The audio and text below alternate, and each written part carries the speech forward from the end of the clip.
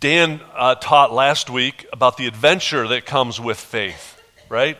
Talked about Peter stepping out of the boat and what a turbulent and incredible experience that was for him to take that step out of the boat. The problem for me is I'm just not that adventurous, right? Any of you that adventurous? I'm not the guy that steps out of the boat. I'm the guy that stays in the boat. So, it's wet enough sitting here. I don't need that kind of wet. That's permanent wet. That's bottom of the sea kind of wet. That's unrecoverable. I'm not getting out of the boat. That's me. And so we looked at Peter and his step into the adventure of faith. There was some failure in that, but at least he got out of the boat. He was willing to say, Jesus, if that's what you're doing, I want to come join you. Yes, he failed. But I'm in the boat going, no thanks. I'm good. Good. You enjoy that. I'm good. And so today I want to talk about those of us that would stay in the boat. If you're like me, you're not getting out of the boat unless you absolutely have to. And so that's where this backdoor faith comes. He often has to sneak in the back door because we're not holding the front door open.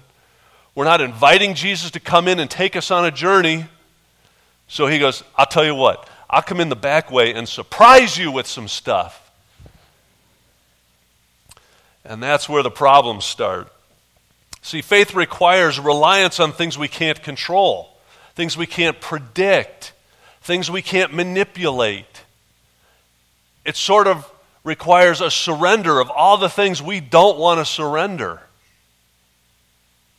And so that's why we don't willingly jump out of the boat and begin that adventure. I wanted to give you a little story about an adventure of faith I embarked on. Unwillingly, came through the back door.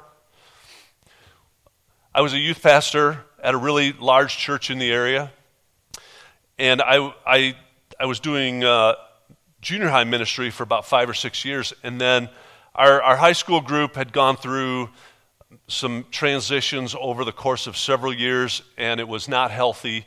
And so the numbers had dwindled from about 120 regular attenders to about 60. 60 is quite a bit, don't get me wrong. But for that church, that was kind of a small number.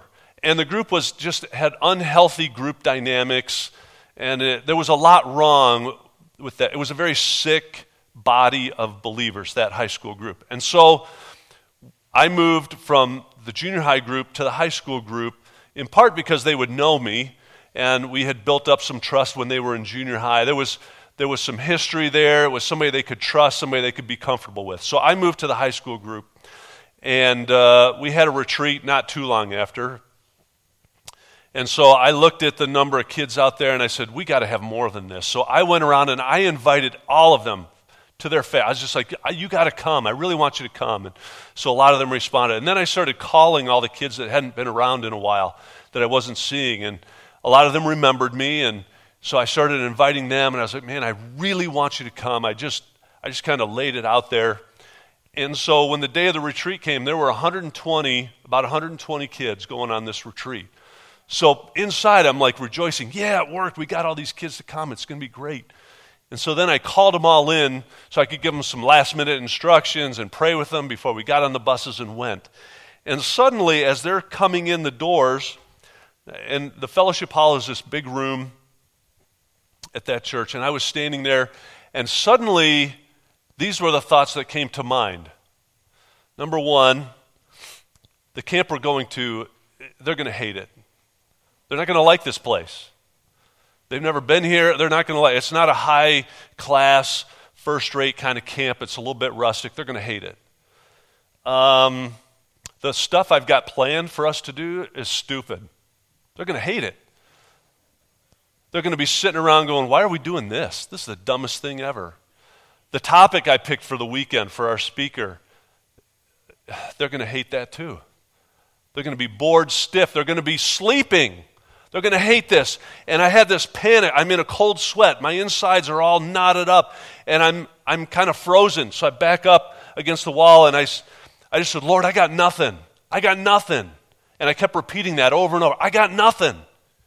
And I'm really, truly thinking This is about to be a shipwreck, staying with the theme there, and we're going to crash and burn, and it's going to be an awful thing, and the 60 that we still had are going to go away, and I've totally demolished what was left of the student ministries at that church. That's what I'm thinking.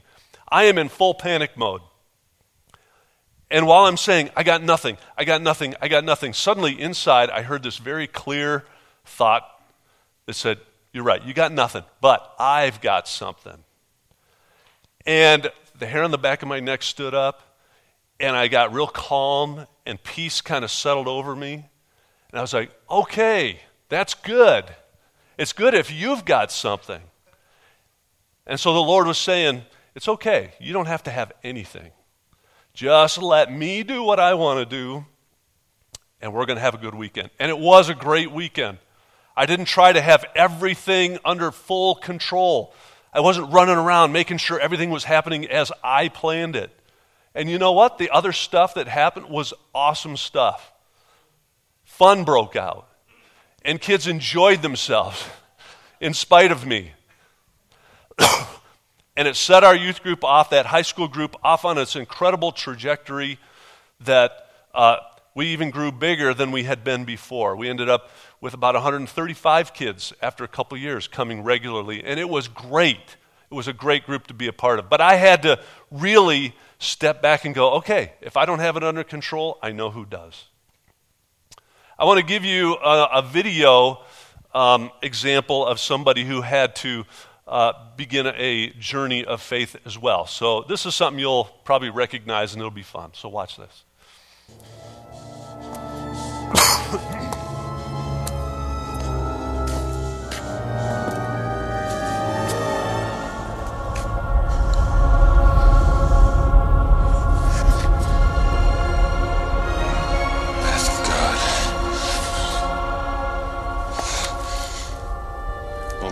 From the lion's head, you prove his worth.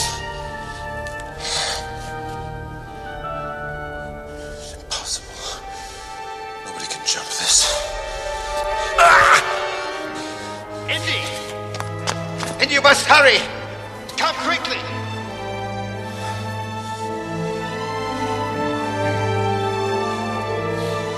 It's a leap of faith. You must believe, boy. You must believe.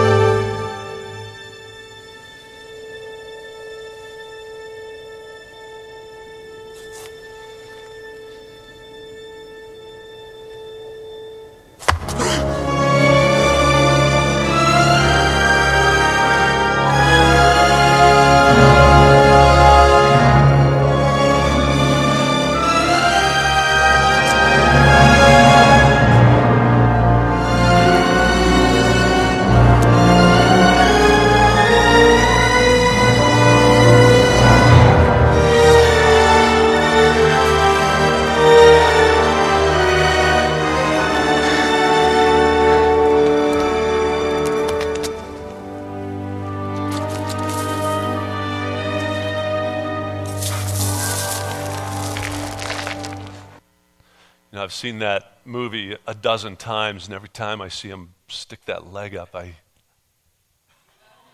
just kind of wait for him to take that step. It's fun. But he wouldn't have taken that step unless he had to, right? And that's what the Lord does. He puts us in situations where we got to make that step. In that scene, his dad needs him to try and get over there. And so he's willing to do something. He's desperate. Two ways I have found that the Lord brings faith through the back door in my life. Two ways, two opportunities that the Lord likes to use. There may be more, but these are two that I recognize and that'll probably be familiar to you, so I want to present them to you, and you can identify with them as you can.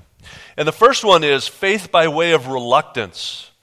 Faith by way of reluctance. I'm going to look at Luke chapter 5, page 786 in the Bible you've got there if you want to look that up. In this story, we're about to see Jesus have an exchange with Peter. And according to this, the way Luke lays it out, the previous chapter, Jesus heals Peter's mother-in-law, so he knows who Jesus is, and so they have some familiarity. They met. And then Jesus is teaching by the sea, and happens to be by Peter's boat. Wonder how that happened, right? No coincidences with God. And the crowd is gathering, and they're becoming so big, and they're kind of pushing in, and so he says, hey, I'm going to use your boat, okay? So he sits in the boat, and he's talking to the people from the boat to give him a place to speak from. And when he gets done, we pick up the story here in verse 4 of Luke chapter 5. It says this: When he had finished speaking, he said to Simon, "Put out into deep water and let down the nets for a catch." Simon answered, "Master, we've worked hard all night and haven't caught anything. But because you say so, I will let down the nets." Now I want you to hear something in this. Peter's kind of the reactionary one. He's the one he stepped out of the boat last week, right? He's that guy. You know those people that the moment they think of something, it's out of their mouth, kind of. That's Peter. He's out there. And so I want you to hear this the way I believe Peter said it. And that's with that sort of sarcastic, sort of who died and left you king sort of attitude. There's a reason we've been sitting here cleaning nets, because there's no fish out there, If there were fish out there, we'd have brought them in, and we wouldn't be sitting here cleaning nets right now. We'd be selling fish. But, Mr. Carpenter boy, if that's what you want me to do. So he's probably feeling some pressure because Jesus did help his mother-in-law, and there's all these people sitting there listening to this. So kind of feels like, all right, I'll do it, because these are the people I want to sell fish to when I have them anyway. So maybe I ought to just go ahead and do this. So you can see him going, all right, whatever, I'll do it. Not going to work, but I'll do it. Verse 6, when they had done so, they caught such a large number of fish that their nets began to break. So they signaled their partners in the other boat to come and help them. And they came and filled both boats so full that they began to sink. When Simon Peter saw this, he fell at Jesus' knees. He's probably still in the boat with them, right? Where did I leave off? Fell at Jesus' knees and said, "Go away from me, Lord, I am a sinful man." For he and all his companions were astonished at the catch of fish they had taken, and so were James and John, the sons of Zebedee, Simon's partners. Now, did you see the difference in attitude? Verse 5, it's sort of this, whatever, I guess. Maybe some arrogance, some sarcasm in that tone, to sudden incredible humility and something else, just awe, astonishment, it says, of who this man is that's standing in front of them. Then Jesus said to Simon, "Don't be afraid. From now on, you will catch men." So they pulled their boats up on the shore, left everything, and followed him. Jesus could have just snapped his fingers and the fish could have jumped in the boat. He could have done that because they were out there waiting to obey him. But he wanted Peter to do something with that faith. He wanted him to act on it. And even though it was reluctant, he did listen and go out there. And so it was a lesson that Peter had to learn in such a way that when Jesus said, "Hey, come and follow me," his faith had gone to a level where he was able to say, "Yeah, of course I'm going to follow you." And so he did. Faith by way of reluctance.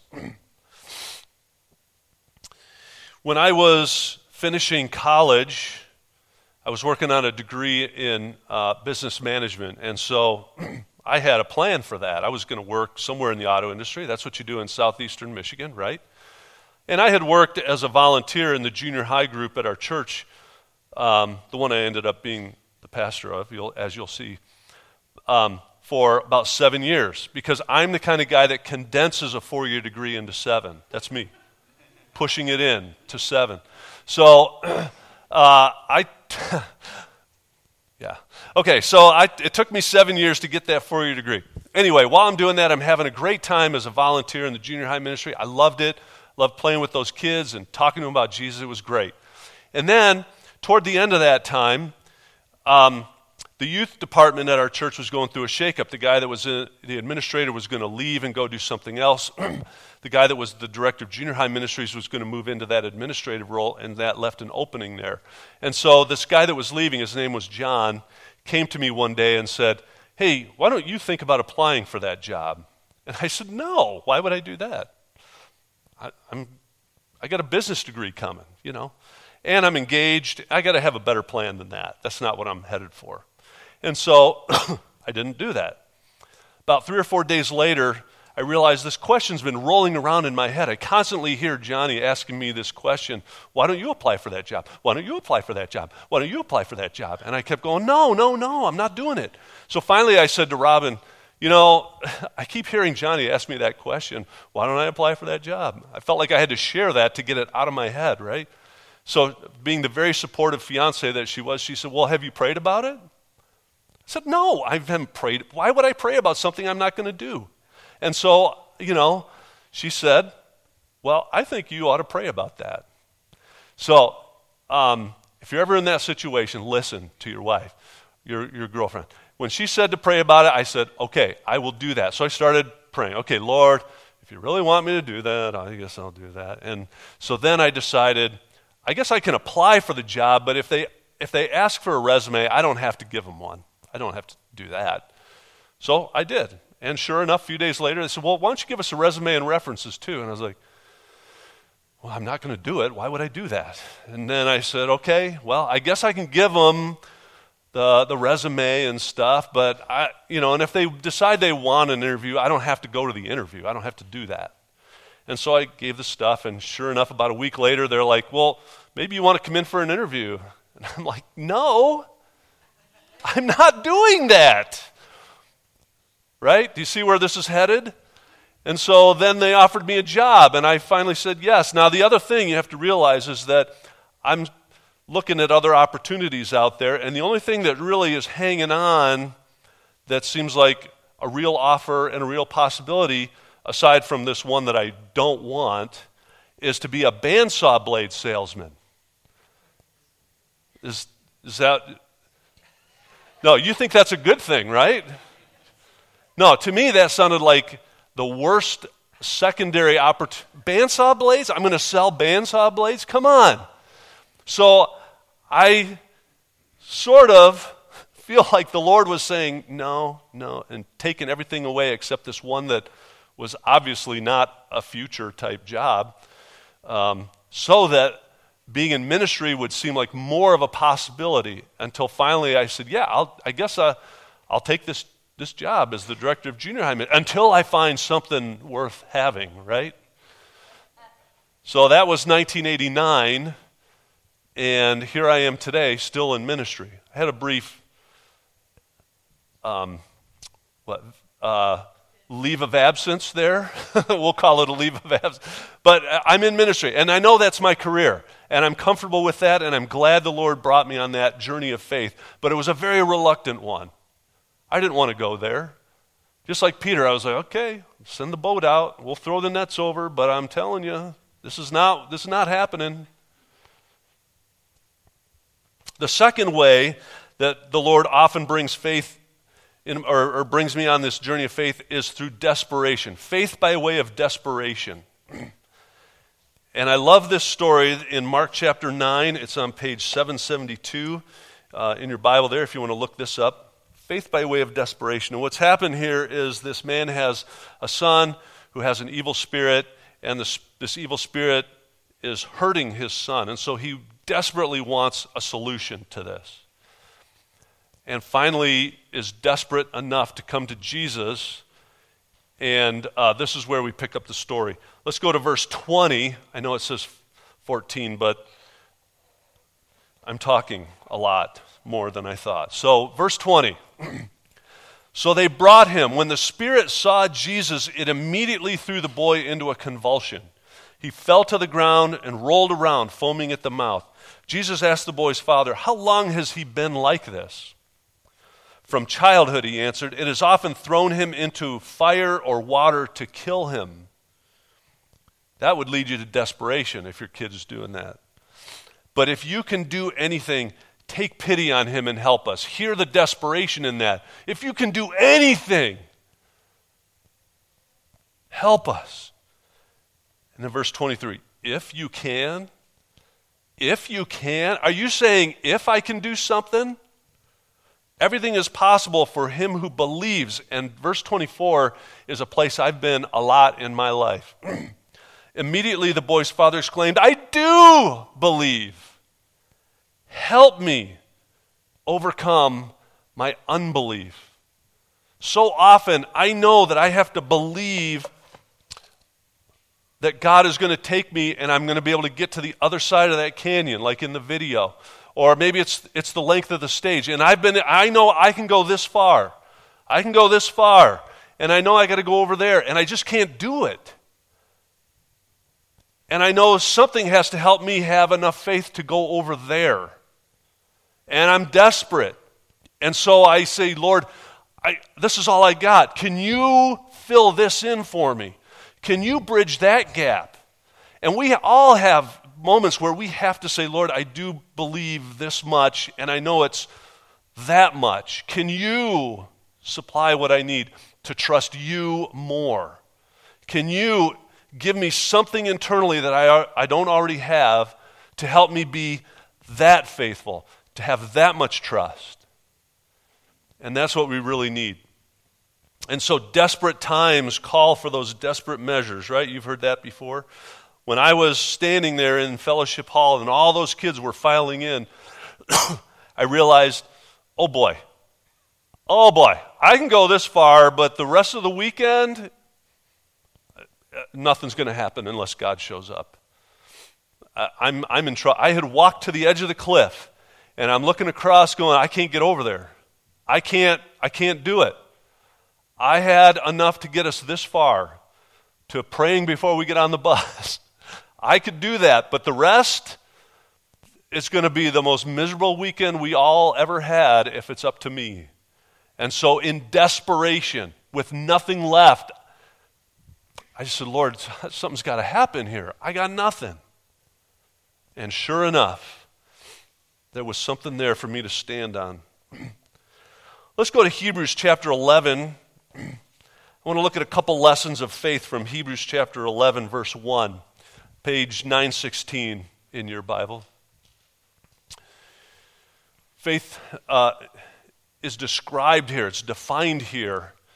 And this chapter, the whole chapter is about faith. And it's a history of all the people that have come before that had to have faith, that had to trust something that they couldn't trust, that had to step out there into that canyon, that stepped out of the boat into the sea, either through desperation, reluctance, or whatever it was. Maybe adventure, some of them, like Peter. But they had to do it. And when they did do it, good things happened for them and for us.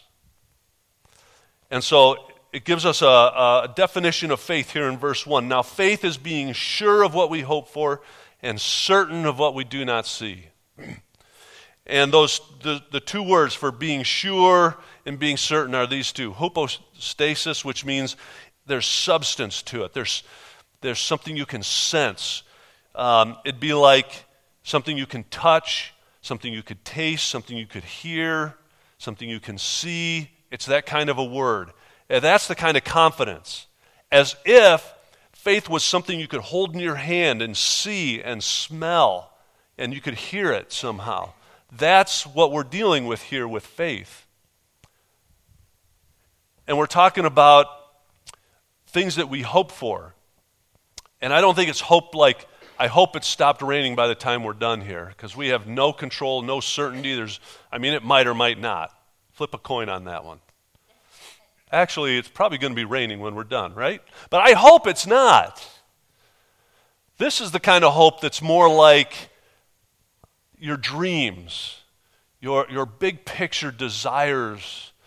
What are you really looking for? What do you really want to see happen?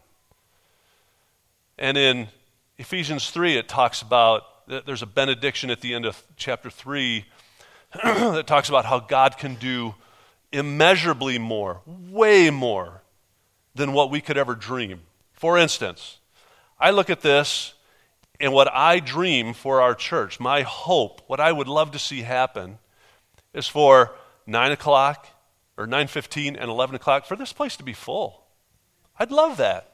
That's a dream of mine. That's a hope. That's one of those grand picture, that's where we want to go someday. I can't make it happen.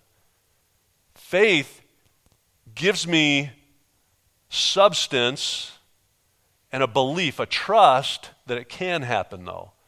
And I'm not just walking around going, well, it'd be nice. Not going to happen, but that'd be nice. No, I say, that'd be nice and it can happen because I know who can make that happen. There's substance to that belief. There's something tangible to that belief.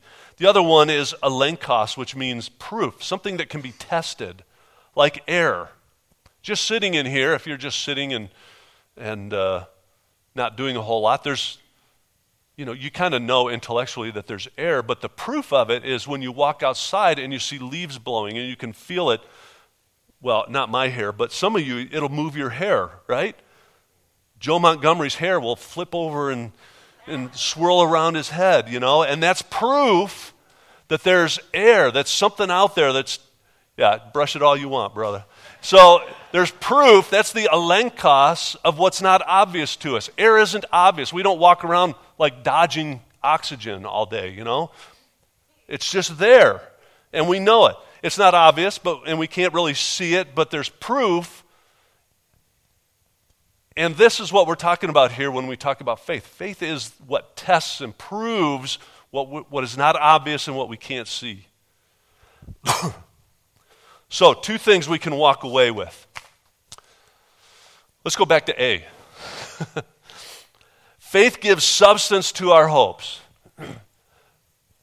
Faith gives substance to those hopes.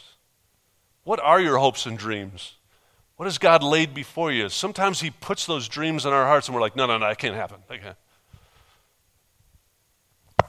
But he wants to help make those happen. When I had that panic attack, I had to let God do something I couldn't do. And that relief and that sense of peace was real. It was substance for my soul. I walked away just knowing something good was going to happen. And so I quit trying to control everything. I wasn't running around making sure what I wanted to see happened. And even better stuff happened. Kids liked the retreat. They had a lot of fun. They came back going, let's do that again. And it was all in spite of me. It was great. Because God decided, I'm going to do something. And I'm going to prove to you what you can't see. When I was taking those steps to take the job at the church, what wasn't obvious to me, this is point number 2, by the way.